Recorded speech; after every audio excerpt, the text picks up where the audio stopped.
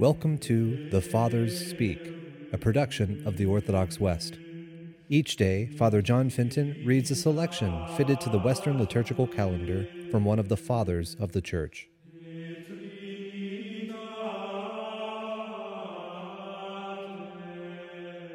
As we commemorate this day the seven sorrows of the Blessed Virgin Mary, let us listen to a portion of a homily by our Father among the Saints, Ambrose. His mother stood by his cross. Men fled. She boldly stood. Consider how the mother of Jesus could change earthly shame for holy shame, although she could not change her steadfast soul.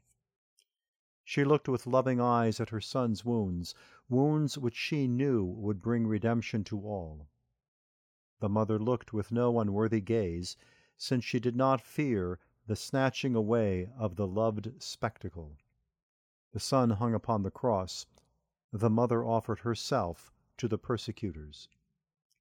Mary, the mother of the Lord, stood beneath the cross of her Son. No one but St. John the Evangelist has taught us this. Others have described the shaking of the world and the passion of the Lord, the sky covered with dark night, the sun fleeting, the thief, after loving confession, received into heaven. John has taught what others taught not, namely how, hanging on the cross, he turned to his mother.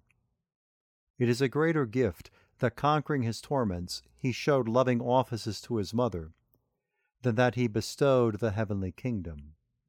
For if it is a hallowed thing to give pardon to the thief, it is a mark of more abundant love that the mother should be honored by her son with so great affection.